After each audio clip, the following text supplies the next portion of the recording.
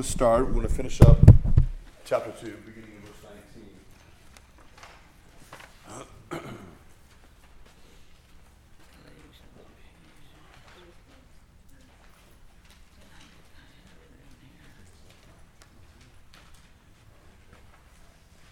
Philippians 2,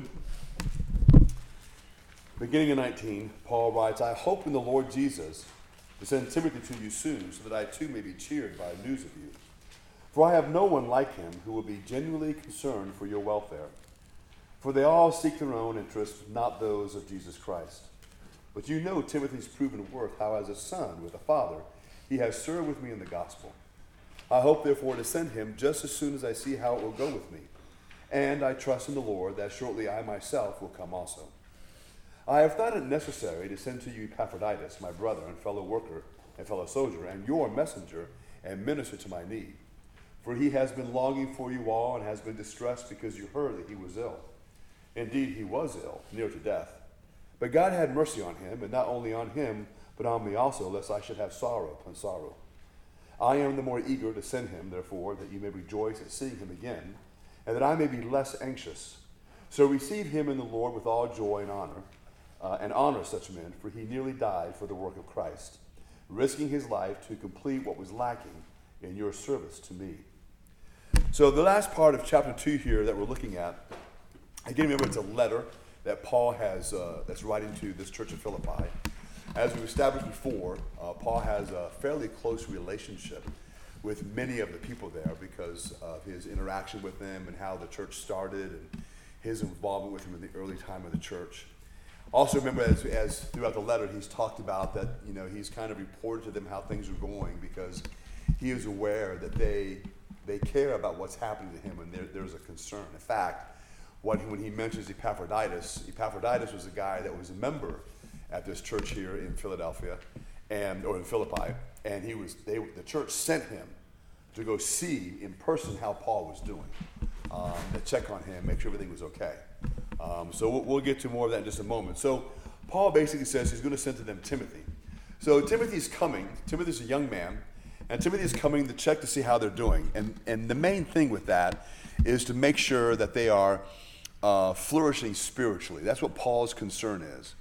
And so Paul, he goes ahead and just states this, that when he looks around, Timothy's kind of the only guy he can send because Timothy basically has a genuine concern for other people and for their growth in the Lord.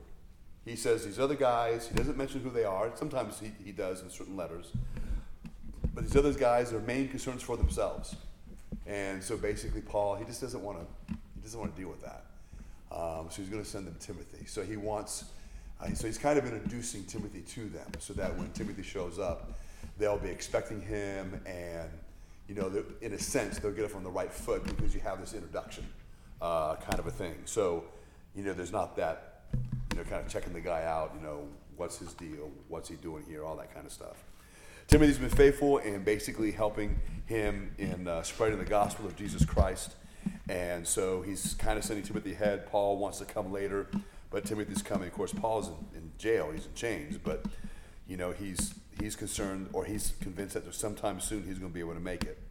So when they send Epaphroditus, the main thing is that as Epaphroditus was there working with him in whatever capacity he was trying to help Paul, remember that even though Paul was in a sense in prison, being chained to a guard, he would have been living in a home, and people would have had access to him. They can come in and out, they can come see Paul, all kinds of things and activities can take place. So Paul's not like in confinement in a cell. He's basically receiving guests and interacting with people on a regular basis. The soldiers just tied to him. Yes? How common was that to have something like that happen? Depending on what your charges were, it's not all that uncommon. He was a special prisoner in the sense that he had appealed to Caesar and he was also a Roman citizen. So as a result of that, he had to be treated he had certain rights. So many countries do this, and there are countries that do this today.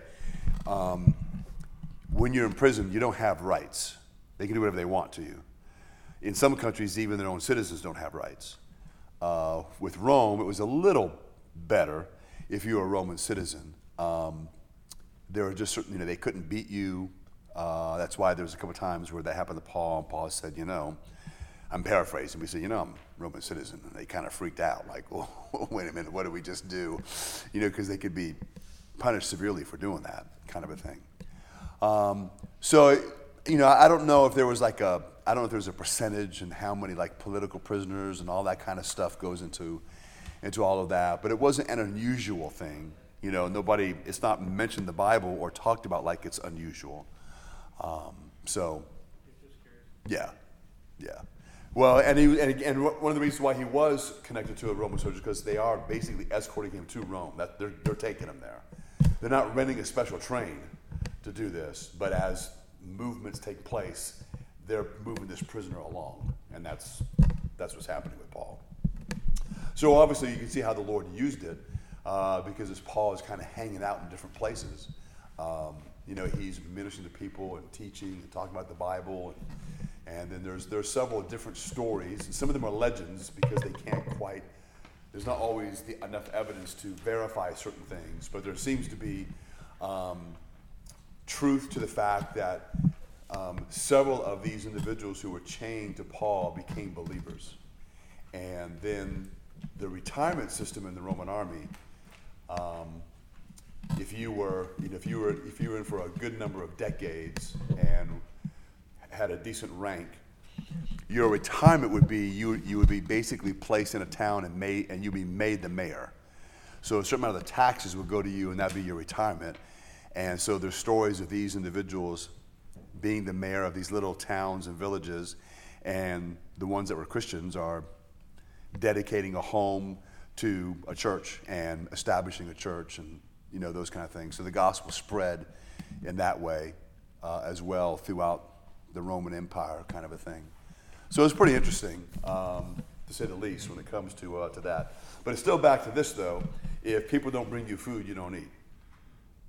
So people had to be caring for those who were incarcerated, and of course the Lord made sure that happened with Paul, and it did. So Epaphroditus is there. He's working with him. He ends up getting some kind of illness to where he almost dies. He gets close to death. God heals him, as Paul says. He has mercy on him, and so he makes it. So he's doing fine, and he's planning on sending him back to them soon, and just wants them to know that basically what the truth of the matter is that Epaphroditus, he risked his life. Not sure what he did, but he was risking putting himself in harm's way in some way, even just going there, to where his life had to be, I guess you would even say in a miraculous way, we would say, saved from death by the Lord. So when he finishes that, Paul then gets back into the meat of some things, and he gets back down to the instructions that he wants to give to these individuals. So beginning in chapter 3 and verse 1, he says, "Finally, my brothers, rejoice in the Lord. To write the same things to you is no trouble to me and is safe for you." So again, they've gone through some difficulty. He expects them to go through more difficulty. And so he begins by basically telling them or giving them it's when I say an ultimatum, it's a nice ultimatum. He's not scolding them, but he is giving them a directive. And he wants them to make a choice. And the choice is rejoice in the Lord. And at least one of the things we should take from that ourselves, because we do live in a very psychologized age, and we're not used to doing this or thinking in this way. But when it comes to our daily living, we choose to rejoice in the Lord. It's not based on how you feel, right? You choose to do that. It's a mindset that we have. So now it's not a denial of reality. So we're not pretending that everything is wonderful. It's just we just decide how we're going to live our day and how we're going to respond. That's what it is. We know who Christ is. We know what he's done for us. We know what he's doing for us. And this is the mindset I'm to have. I know where I'm going to be. I know where I'm going to end up. And so it's a choice that we make. And it's actually a very important one, because we're not to be, and we don't have to be, victims of our emotional state. A lot of things can affect our emotions. And we live in a time where I believe there's a lot of misunderstanding about emotions. So obviously, we're not trying to get rid of emotions. You've heard me say this many, many times, and I think it's clear in the Bible that we don't live by emotions, but that doesn't mean you don't experience your emotions. And we all have different emotional makeup. So some of us are, for lack of a better way to put it, maybe more emotional or more expressive than others. That's not right or wrong. That's how we are. But in that, emotions are not to dictate our attitude for the day or for the week. Our emotions are not to dictate how we choose to respond to a situation. Emotions can cause us to become much more energized in a situation. If I can choose to act in a situation, and because of the situation, I'm much more energized because of, to me, the sense of urgency. Maybe the people involved, I care about them. I'm not searching for energy. I'm good to go, for whatever the case may happen to be. But the idea is that we are choosing to live as a believer, as one who has a relationship with the Lord that is to be seen. Others are to see it in us. So we're not trying to put an act on. We're not playing the part of being religious. But there is this idea that my relationship with the Lord has a very real bearing on the way that I live from day to day, and the way that I think, and the way that I choose to live. So again, you're going to experience sorrow and sadness. There'll be days that you will lack energy. There are days that you're going to feel irritable. All that's going to happen. We're human beings. But those things don't dictate the way we live, and they don't dictate the way we treat other people. Those things are never an excuse. Now, I know we fail. I know when I feel irritable, there are times I'm still going to be, for example, I might be short with Cindy. That's wrong. I'm not supposed to do that. That's a sin. And I know that because she tells me. No. But the bottom line is that that's not supposed to happen. All right? So we need to overcome the weakness, which again, the emotion isn't the weakness, and maybe feeling irritated isn't the weakness. The weakness is allowing that to determine how I am. And so our growing in strength, growing in our understanding of what God wants us to do, growing stronger spiritually, is what enables us to do that. So when Paul makes a statement, again, he's the shining example of this. He's in prison. He can't go anywhere. He's doing more than just making the best of a situation. He's rejoicing. He's happy. He's like, man, this is God. Look what God is doing. This is fantastic. And he's all about that. And so that's how we are to be as well. When he says to write the same things to you is no trouble and is safe for you, he's going to give them some warnings he's given before. And it's important. Many times things have to be repeated. So he begins to speak very strongly. So he begins in verse 2. Well, let me read this to you first. So this is from a commentary from a pastor when he was looking at verse 1. And he says, Paul has been concerned so far in the letter with the internal dissensions, mild though they were, that endangered the well-being of the Philippian church. Now he turns his attention to a danger that would assail it from without, namely the Judaizers. These were Jews who were nominal Christians at best, who accepted the Lord Jesus as the Savior of Israel only, and who taught that a Gentile had to come through the gate of Judaism in order to be saved. They then refused to accept the fact of the setting aside of Israel at the cross and bringing in, and the bringing in of the church at Pentecost. They wished to continue under the Mosaic law. What happened in the Galatian churches, Paul was trying to forestall in the church at Philippi. So the Judaizers, again, it's a group of people that are very legalistic, and as I read to you, their belief is that for Gentiles to be, and there's a lot of ways to put this, whether you want to say for them to be truly saved or really saved or something to do with that, you had to come through the gate, so to speak, of Judaism, which meant that you had to follow the Mosaic law and do all the things that a good Jewish person would do. That it was through Judaism, and so they tend to be legalistic because you have to follow all these rituals and do all these different things. And that was destroying the church in Galatia, and Paul writes pretty strongly about that. So here, he also begins strongly because he says, look out for the dogs. So when he says look out for the dogs, he's not talking about, the nice little furry thing that greets you when you come home from work. All right? In the Middle East, dogs, it's basically you have packs of wild dogs that eat anything. They're scavengers. They're unclean animals. They look nasty. By roaming in packs, people are in danger from these things. And so that's how he views these Judaizers, is they're coming to do harm. And so you need to be aware of that. So Paul is using the strong language on purpose to emphasize the warning that he's giving them. So he calls them dogs. He also calls them evildoers. So look out for the evildoers. And then he says, and look out for those who mutilate the flesh. So when he says mutilate the flesh, what he's talking about is if a man was not circumcised and he had become a Christian and he was Gentile, of course he'd have to be Gentile because if he was Jewish he'd be circumcised, then the Judaizers would come along and say, well, if you really want to make sure that you're following the Lord, you need to be circumcised. So Paul basically says, these guys are just mutilating the flesh. There's no value to what they're putting on the individual. So you need to be very much aware of this.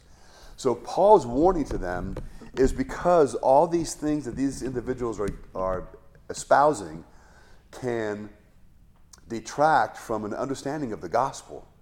What is the gospel? The gospel is not you and I becoming Jewish Gentiles. It's not what it's about. It's about putting our faith in Christ. It's about understanding that our sins are forgiven, that it was our sins that separated us from Christ. And now those sins have been dealt with by Christ and forgiven. And I am now to pursue holiness. And it's got nothing to do with this idea of becoming Jewish and following the commands of Jesus. We don't really have a group like that in a sense today. You have different kinds of movements within Christianity that will be legalistic. If you were to look at Jehovah's Witnesses, they would be like that. They want to, or maybe Seventh-day Adventists would be a better group. Seventh-day Adventists want to follow the law of Moses, but not all of it, just some of it. They want to follow the dietary laws, but they don't follow all the rituals. And of course, my personal view of that is the problem with that is they're dividing up the law of Moses, and they don't have a right to do that. Nobody has a right to do that. The law of Moses, again, is only one thing. It's only one thing. Remember, when we separate the law of Moses into ceremonial and moral and whatnot, that's the way we divide it up to understand it, but that's not how it was presented to Israel. It's presented to Israel as one thing. This one component is divided up with 613 commands. You have to keep all of them. You don't pick and choose any. It's all or nothing. So if you break one, then you're guilty of violating the whole law of Moses because it's not 613 laws. It's one thing. And that's what he wants them to understand. So the Seventh-day Adventists come along, and they're not the only ones, but groups like that, because of someone's revelation or because it makes them feel more spiritual or whatever it happens to be. Maybe it's trying to control people.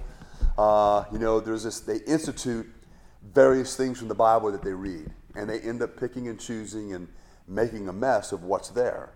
And so that's why studying the Word of God and thinking carefully about it and looking at the Bible both up close but also backing away and looking at the bigger picture so we can understand the full-orbed aspect of what God is presenting to us. And when it comes to the law of Moses, God's dealing with Israel, God's dealing with church. There's differences in those things, and we need to recognize what those are. And so that's what Paul is doing here with these individuals at this church at Philippi. Is he doesn't want to see this teaching come in and ruin the church, because that's exactly what it does. If any church, no matter what the size of the church, if someone brings in a teaching and they begin to get a following and they mark themselves out by doing certain things or emphasizing certain things that the Bible doesn't emphasize, it begins to cause a separation in the church. It happens all the time. It's happened in Savannah countless times. Just countless churches that have gone through splits and problems because one group got a hold of something whatever it happens to be, and they made that the issue. When I was in Hawaii, there was a church, the denomination is called Evangelical Free. If you know who Chuck Swindoll is, that's the group he's with.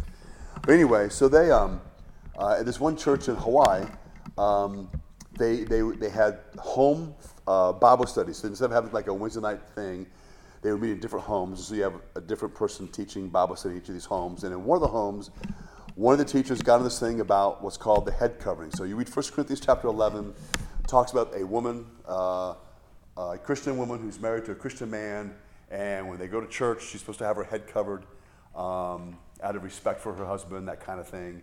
And so today, when people look at it, you have some people who say, well, you don't have to follow it because it was clearly a cultural thing. Then you have others who say, no, it's not cultural. This is what God wants us to do. And so you have people who have differences of opinion, and it's one of those things where you need to be convinced what you believe the Scripture is teaching, and if you're fine with this. So if you believe different than me, it's okay. You know, you're not going to go to hell for that, or I'm not going to go to hell for that. No one's going to be accused of heresy. There's just going to be a difference. It's a non-essential kind of a thing. Well, in this church, they began to make it essential. And basically it was like, well, if you're spiritual, you're going to have your head covered, and then pretty soon one group's judging the other group because, you know, they're not following the Bible, and the other group says, well, you're just being, and next thing you know, it got to the point to where a group of people left the church. And so that church was very ineffective. The whole time this squabbling is going on, it's very difficult for a church to reach out to those who are lost, and because you invite someone to church, and they're coming in, you can tell there's all this tension, like what's going on, you know, and they're arguing over what's the deal, head what, you know, it doesn't make any sense. And so when that's going on, the gospel is being muddied in a sense. It's going to be ineffective. The church, their witness is going to be ineffective, and then it gets to the point to where a group leaves. So now the church is weaker financially and in every other way because the resources are messed up, and it's just a mess. And then when that's done, people have to heal, and they need to forgive and, try to figure things out and move forward. And so a church life can be disrupted for 2 or 3 years over that little thing. And that's what happened in that church. Of course, the sad thing with that church is once they recovered and got going again, within a couple of years, there was another one. I can't remember what it was. Didn't matter. They went through 3 of them in 12 years. So I said, well, maybe you guys shouldn't have home Bible studies because something's wrong somewhere. But anyway, so these things that Paul's talking about, they're not a small thing. The life of the church really is really very important. So like we've mentioned this before, and you'll read about this, especially when you read in Ephesians.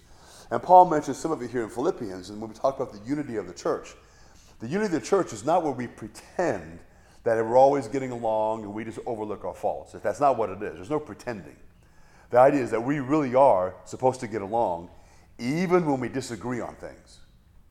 There needs to be a mature way that as believers that we're able to deal with certain things without causing a division, without our personalities getting involved and worried about who's following us and who's on this side, and that we need to be able to do that.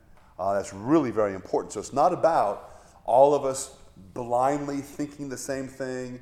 It's about any of that. It's having a mature understanding of what is important, of what's most important, and what is not all that important, and being able to serve the Lord together, and where our witness concerning the gospel of Christ and how the gospel of Christ has affected us does not then take a hit when it comes to our reaching out to others, whether we have people coming to church to be a part of us or we're sharing Christ with the other people.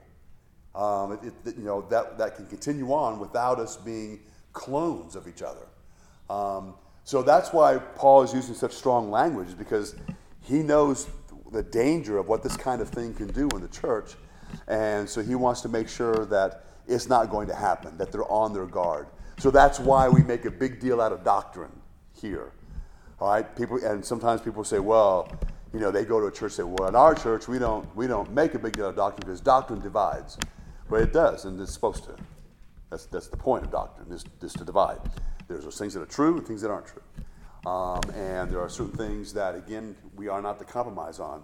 So making a big deal out of doctrine doesn't make all this worse. It makes it better. Because the idea is that we begin to understand when you read through the Bible, we want to cover everything that's in the Bible. We want to think about all of it and then be able to make judgment about what is maybe pressing, what is urgent, what is most important, what is maybe interesting, but it's okay to be on the side, kind of a thing. So like in Sunday school, we just finished going through what the Bible says about angels. So we have a better understanding of angels and who angels are and what angels do and da-da-da-da-da and all of that. We just want to stick with the scripture. All right? So, but we also know this, that if somebody has a slightly different view than maybe I do on angels, and unless it's going to lead to a problem, it's okay. All right? But there's also some things that we want to make sure we understand clearly so that we don't cause people to misunderstand the important issues of the gospel. The simple one would be this. You've heard me say this a lot, and that is their belief, or it's not really a belief, I guess. I don't know if anybody actually believes it, but they say it. But people at a funeral say, like when a child dies, heaven got another angel. Okay, that's not true. All right, it's dumb to think that. All right, and that stands in the way. Okay, there's a problem with that, because if people are believing that, then they're going to end up having a problem with the gospel and the clarity of what the gospel says about life, death, what happens after death, who's in heaven, who becomes an angel, if anybody, what are angels, what are people, what is all of that? Well, I think the Bible makes it pretty clear. So we want to go through all those things and make sure we have a good, solid understanding of that so that we can prevent people from maybe saying things that can be misleading, because often, can't say always, but often, people who say things or maybe believe things like when people die or when children die, they become angels in heaven. Normally, they do not understand the gospel. They don't get it. They don't understand the clarity of the scripture that there are people who die who really do go to hell because they don't believe in Christ. And they need to understand what that is and what that criteria is to get into heaven and what the gift of Christ is and how that's obtained. If that is misunderstood, obviously it leads to a lot of problems. And so we want to make sure that we get into those things and recognize the importance of those things, get into the Word of God.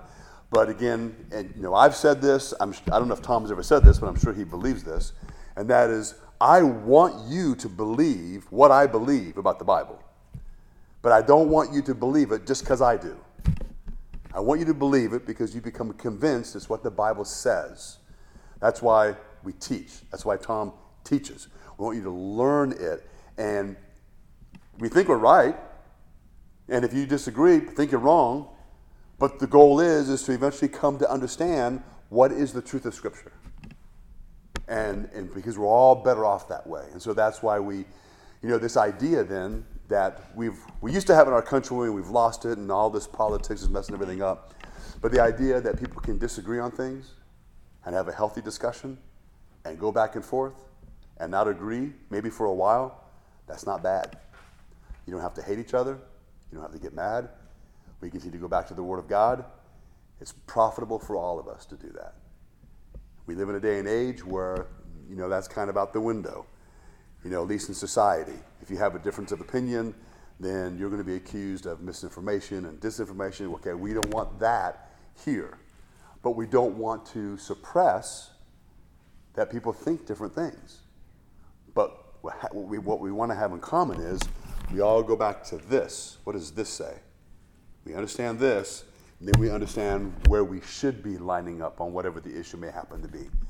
And then we go forward from there. And we live in a time where it's actually it can be very dangerous when it comes to all, a lot of the matter. Even if you're tired of hearing about it, you're going to hear about it more.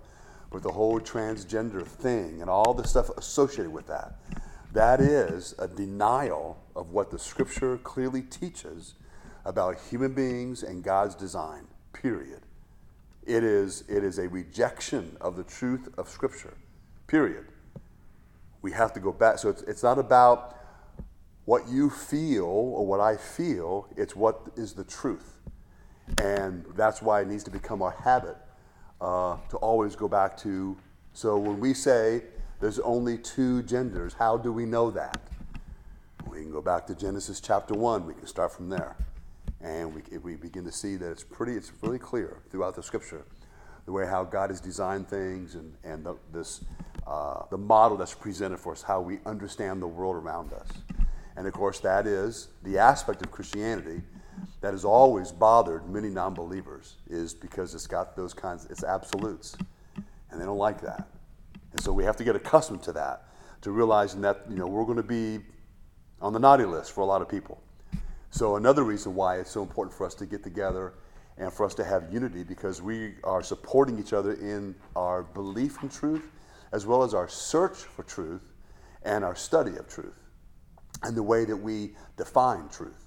So that's why the church really becomes more and more important, because it's a safe place, meaning not it's a safe place that we don't ever allow or entertain other ideas.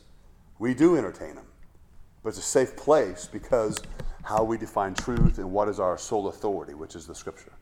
And so we want to get better at doing that. But that also means then, as Paul is stating here, that sometimes the stand that's taken has to be really very strong. And so when he uses this kind of language, he's not messing around. He's not saying, they're just some misinformed, well-intentioned spiritual people. It's not what he says. What he says is, look out for the dogs, look out for evildoers, and look out for those who just mutilate the flesh. That's pretty strong language when it comes to what he wants them to understand.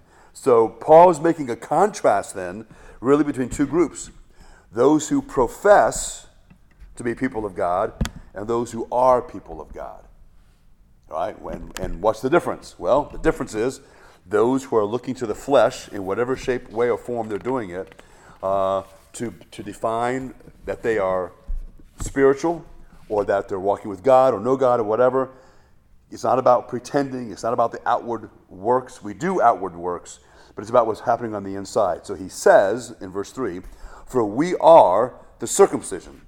Right? So he's contrasting the dogs and evildoers and those who mutilate, and says, on the other hand, we're the circumcision. That's circumcision done correctly. The cutting off of the flesh from the heart. We worship by the Spirit of God. We glory in Christ Jesus, and we put no confidence in the flesh. So he draws a very sharp line between the two groups. The one group, their confidence is in the flesh and what the flesh can do. He says, we are of the group, we put no confidence in the flesh. Okay? We are glorying in Christ Jesus, meaning we glorify or speak well of what Christ has done. Not what we are doing, but what he has done. That's where the focus is to be, and that's what he wants them to know. He wants them to be able to understand the distinction. Many, many years ago, I think it was probably 25 years ago, there was a survey done. It was a survey done of what they called 7,000 Protestant youths. I have no idea what that really means, except that they weren't Catholic. But there were 7,000 young people, basically young adults, and they were asked if they agreed with these statements. Statement number 1, the way to be accepted by God is to try sincerely to live a good life. Over 60% said they agreed with that. So these are supposed to be individuals who go to church on at least a semi-regular basis, have some knowledge of the Word of God, and they're read this statement, which is clearly against what the Scripture teaches, and yet that's kind of like their default position. And it's amazing how many people I've even heard people who've gone to church for decades, and this usually happens like at a funeral. So you have all these different people who see each other, and they haven't seen each other for a long time, and they all go to different churches if they go to church, and people are just kind of talking, and there's always a few that have their own ideas that they're espousing for whatever the reason. And you'll hear someone say, well, all I know, especially if the person's salvation is in question. So somebody might say something like, well, all I know is they were a really good person. And we all know. There you go. We are in trouble when someone pronounces, we all know something. And that individual says something to the effect, we all know that God is concerned with how sincere they were. That's not true. He's not concerned about how sincere they were. Did they have faith in Christ? Period. That was it. And then those who have faith in Christ seek to live a good life. Maybe very imperfect, but we seek to do that in the power of Christ. But those who don't know Christ, it doesn't matter how sincere you are. It's kind of like saying, well, I got this bottle and it's poison, but I mean, if you believe that it can cure your ailment, have at it. Just I sincerely believe that. Oh, well, here, have some. That's not how it works.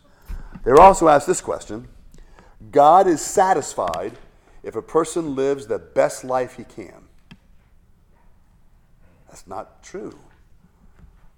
What does it mean even to live the best life you can? Because I've always wondered about this. Maybe it's just because I tend to be, I actually do think I'm optimistic, but sometimes I can be pessimistic. I guess we're all both. But anyway, the idea is, so when someone says I've done my best, my first question is always, to myself, because I won't say it out loud, is, really? Have you done your best? Because I know this for a fact, that when I tell somebody, they'll say, Bob, are you trying to lose weight? I'm doing the best I can.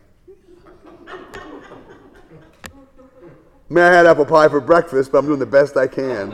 Okay, so the question is, are you really doing the best you can? No, I'm not. I am not doing the best I can. When it comes to anything, am I doing the best? Now, there are some things I can say I am trying really hard to do well. When I study for my sermons and stuff, I work hard at that. But even then, sometimes, I don't know if I can always say I'm doing the best that I can. Because I'm sure there's things I can do better. But the effort's going to be there. But when it comes to most things anyway, most things. So when it comes to life, do you really think God's in heaven and you stand at the gate, which we know is not going to happen, but you stand at the gate and you say, well, Lord, just so you know, I did the best I could. I just think if the Lord has a sense of humor, he's cracking up. He says, you really going to stand there with a straight face and say that? Right? Because he can give you 25 examples of the last 3 days of how you didn't do the best that you could. But there's this idea that people go, oh, when it comes to spirituality, well, yeah, as long as we can do the best we can, yeah, but no one's doing that. Right? Most of the time, if we think about it, just humans in general, when we hold a grudge, you know why we hold a grudge? We want to. You know what it is? We want to. I don't like so-and-so. It kind of feels good to hold a grudge against that person.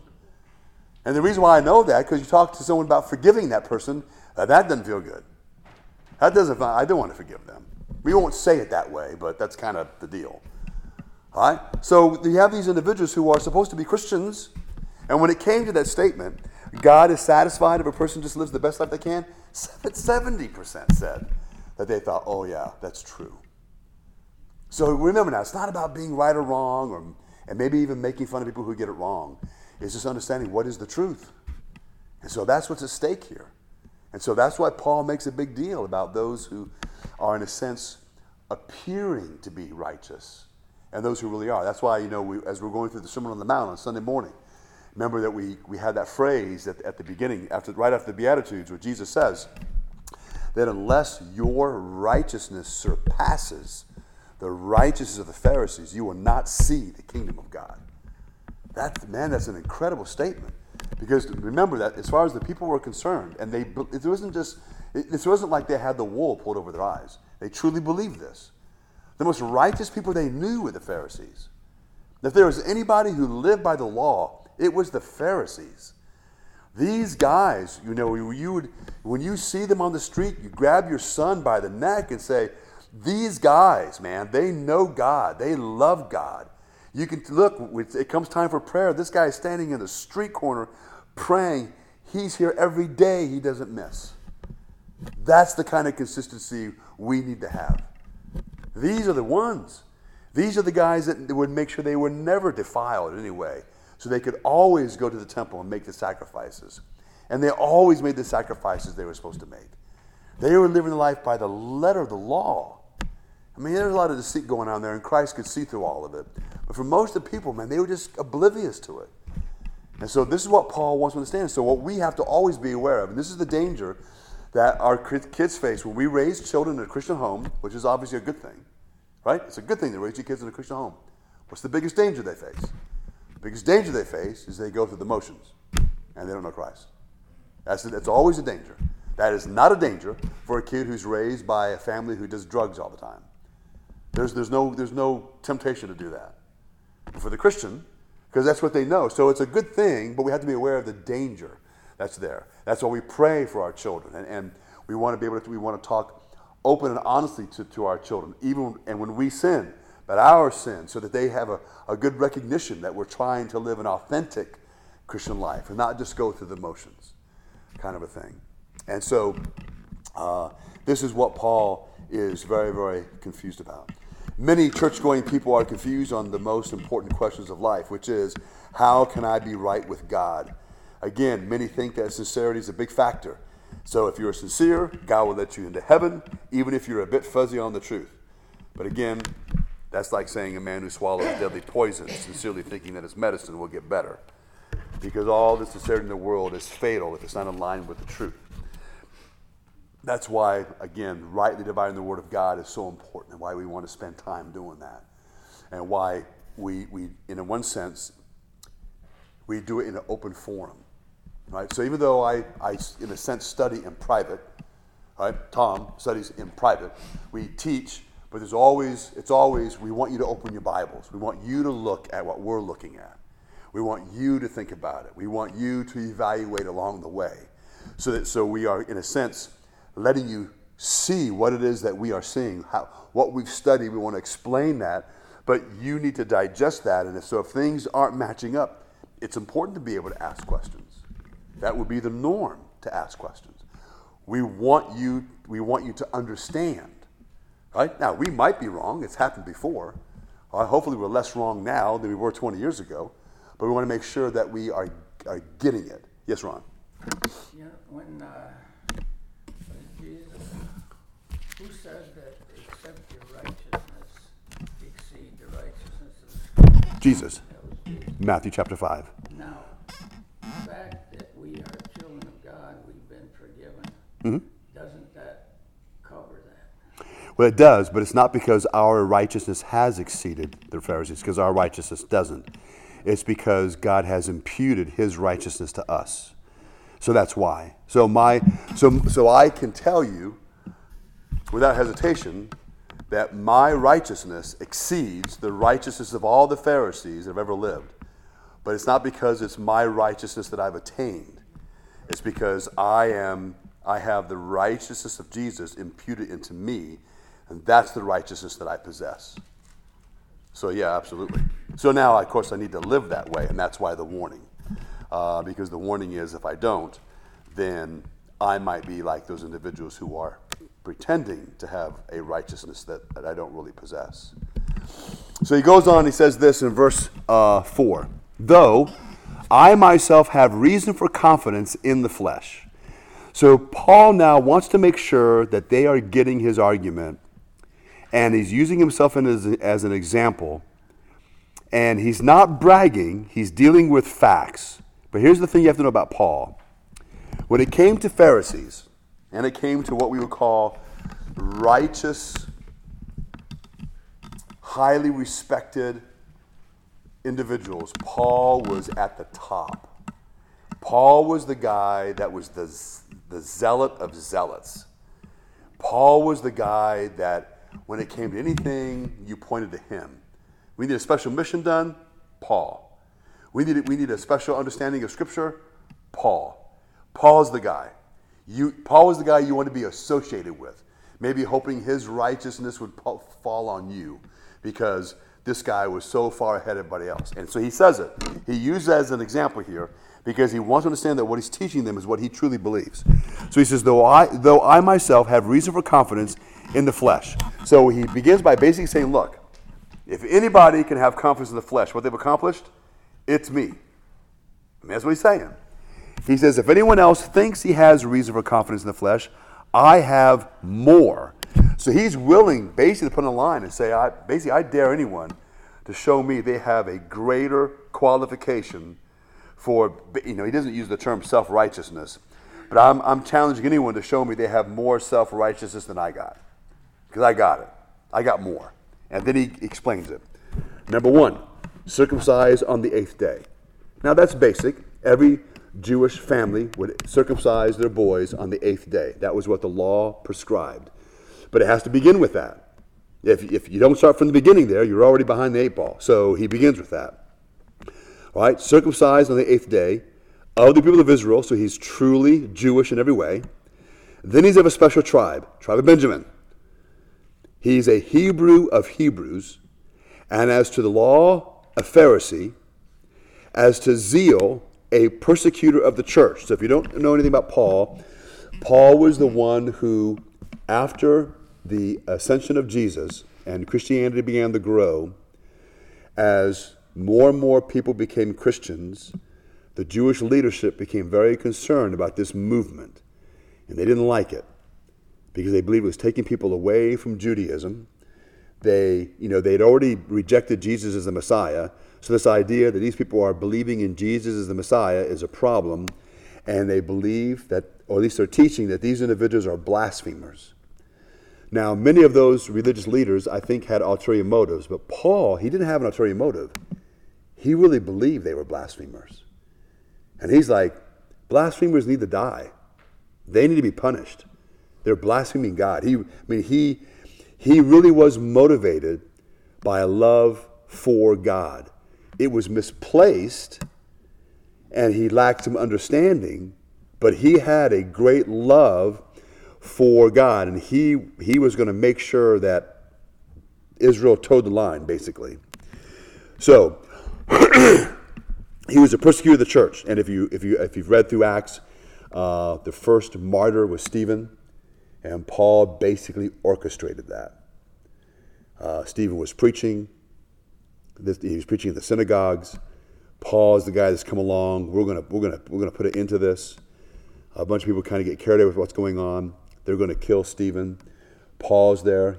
He can stop it. All he has to do is say the word. He can stop it. He doesn't stop it. So there's a phrase there in Acts where it says they laid their cloaks at his feet. So it was done in a way to honor him, to honor Paul. He's the guy. He's approving of this. We're now going to be the hands and the feet of Paul. And they then killed Stephen. They stoned him to death. And so Paul is the one who literally was going from town to town, arresting people for being believers, having people tortured for being believers, and in this instance, allowing this individual to be killed for being a believer. So Paul's all in on this. He says, as to righteousness under the law, blameless. So basically the idea is, okay, there's 613 commands of the law of Moses. He is the guy who can basically say, I dare you to find where I have messed up once. Nobody can find it. Right now, he's not saying he's perfect because he tells you other places he's the chief of sinners. But when it comes to outward righteousness, he's got it. Right? He's followed it. He says, but whatever gain I had, I counted as loss for the sake of Christ. So this is where these individuals who are listening to them, in their minds, what Paul is saying is kind of blows their mind, because it's like a guy saying everything that you can achieve in life to be successful, I've done it. I possess everything that you need to be the most successful, well-respected person in society. And I want you to know that when it comes to knowing Christ, it's rubbish. It's nothing. In their minds, that's the only way you can know God. And he's now saying, kaput. That now, these are believers, so even though they recognize this, they're not freaking out when he says this. But a lot of people, that's what made Paul so dangerous. What made Paul so exciting before, and they want Paul on their side, is what made him so dangerous. Because this guy he's all in. You know, he was all in against Christ, and then when he comes to understand that Christ is the Messiah, that Jesus is the Messiah, he's all in, as bold as he was before, to where he was taking lives before, he's willing for his life to be taken. And remember, he reached death more, he came close to dying several times. And he didn't care, because he was so convinced and so urgently pressing and committed to making sure this message got out, because he knew people were dying and they were on their way to hell because they were not believing in Jesus, in his messiahship. So this is as strong as you can get, and these individuals are really with rapt attention. We don't really do that a lot today, even in churches, even though we recognize certain celebrities, whether they're what we call church celebrities or celebrities within society. We understand the kind of pull and influence people can have. But most of the time, Christians don't really worship, like adore people to that degree. So we're like, what's the big deal? But there are those who do. I mean, it happens. There's people like, they meet some star and they go, he shook my hand, I'll never wash my hand again. I say, well, then I'm not shaking your hand in 2 weeks because you're going to be filthy. But there's people who do that kind of stuff. They're just enamored. And then there's people who say they're not enamored, but they are when it comes to that. So when it comes to Paul, then, again, he is so moved by God and recognize what's at stake that he wants them to understand that he was in that corner of this kind of self-obtained outward righteousness, and he had achieved it all, and now because he knows the truth, he says, I just count that as all a complete loss. He says, indeed, I count everything as loss because of the surpassing worth of knowing Christ Jesus my Lord. So he gets down to the nitty-gritty, and the nitty-gritty is to know who Jesus is. And it's not just an intellectual knowledge, it is this experiential knowledge. It's I know him and he knows me. That's the idea that's here. It's reciprocal. It is where there's an intimate knowledge and understanding. It really is about having this relationship, this friendship. The relationship we have with God really is very different than most religions, because religions don't talk about being friends with God. Okay, we talk that way. Now we don't view God as merely a friend. It's not that, all right? Because there's always going to be this respect for who He is. He's always God. He's never my buddy. Okay, He's never the man upstairs. He is God. At the same time, He's my friend. All right, He's committed to me, not because I'm great. It's because He's great. And so there's this back and forth kind of a thing, so to speak, in the relationship, that He really does want to know who I am. He wants to know about me. It matters to Him, kind of a situation. And so that's what Paul wants them to know. He wants them to understand. That's what he has with Christ. And he wants them to have the same thing. So when he talks about these things being counted as loss, again, it's not just words that flow out of his mouth. It's leading to a point, which is all this outward stuff is, in a sense, is immaterial. It's kind of like, again, when it comes to two people who love each other, if in that relationship one of them is unable to do something for the other person, and they say, I'm so sorry, I wanted to get this for you, and they feel like they have let the person down, normally the other person says, well, I would have liked that, but what's the important thing? The important thing is that we have each other, right? The important thing is that we know each other. The important thing is that we're together. Not that you could get me this or you could get me that or whatever. That would be great, but that's not what it's about. It's about us, what we have here, kind of a thing. So it's like with, if you think about, I think about my grandkids all the time. I think about people who you may not be able to get you. Like, I would love to get my grandkids more gifts to a degree. I don't want them to be spoiled, so I would be very careful. But I would want to get them more things. I don't have the money for that. Thank goodness my grandkids have never said to me, well, you'd be a better grandfather if I got more gifts from you. All right? They've never said that. Thank goodness. I don't know if I'd be able to recover from that if they thought that way. Even though I know that would be wrong of them. That would be horrible. And what's actually more exciting is, and we have this with our kids and with our grandkids when they're young especially, is they just want to be with you. That's really, I don't know about you, but maybe I'm just really super sentimental, but I think that's really super cool. Just, when my kids were young, no matter where I went, and it was a hassle. I know it was a hassle because I tried to do it now and it takes too much energy with my grandkids.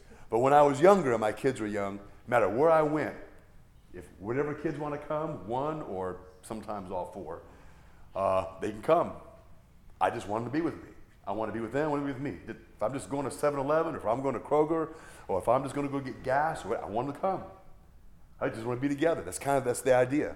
And so all the things that we think about that kind of a relationship, that's what God wants us to have with him. He wants to have that with us. And it's really outside the norm of how we may think about God.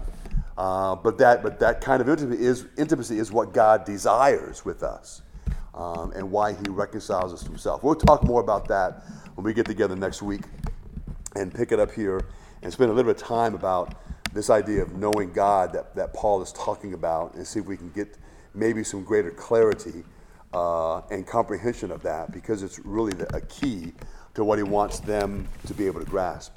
Before I pray, I don't know how many of these things are out there, but apparently there's like these Christmas trees we've used for decoration, and some of the ladies need to be thrown in the attic.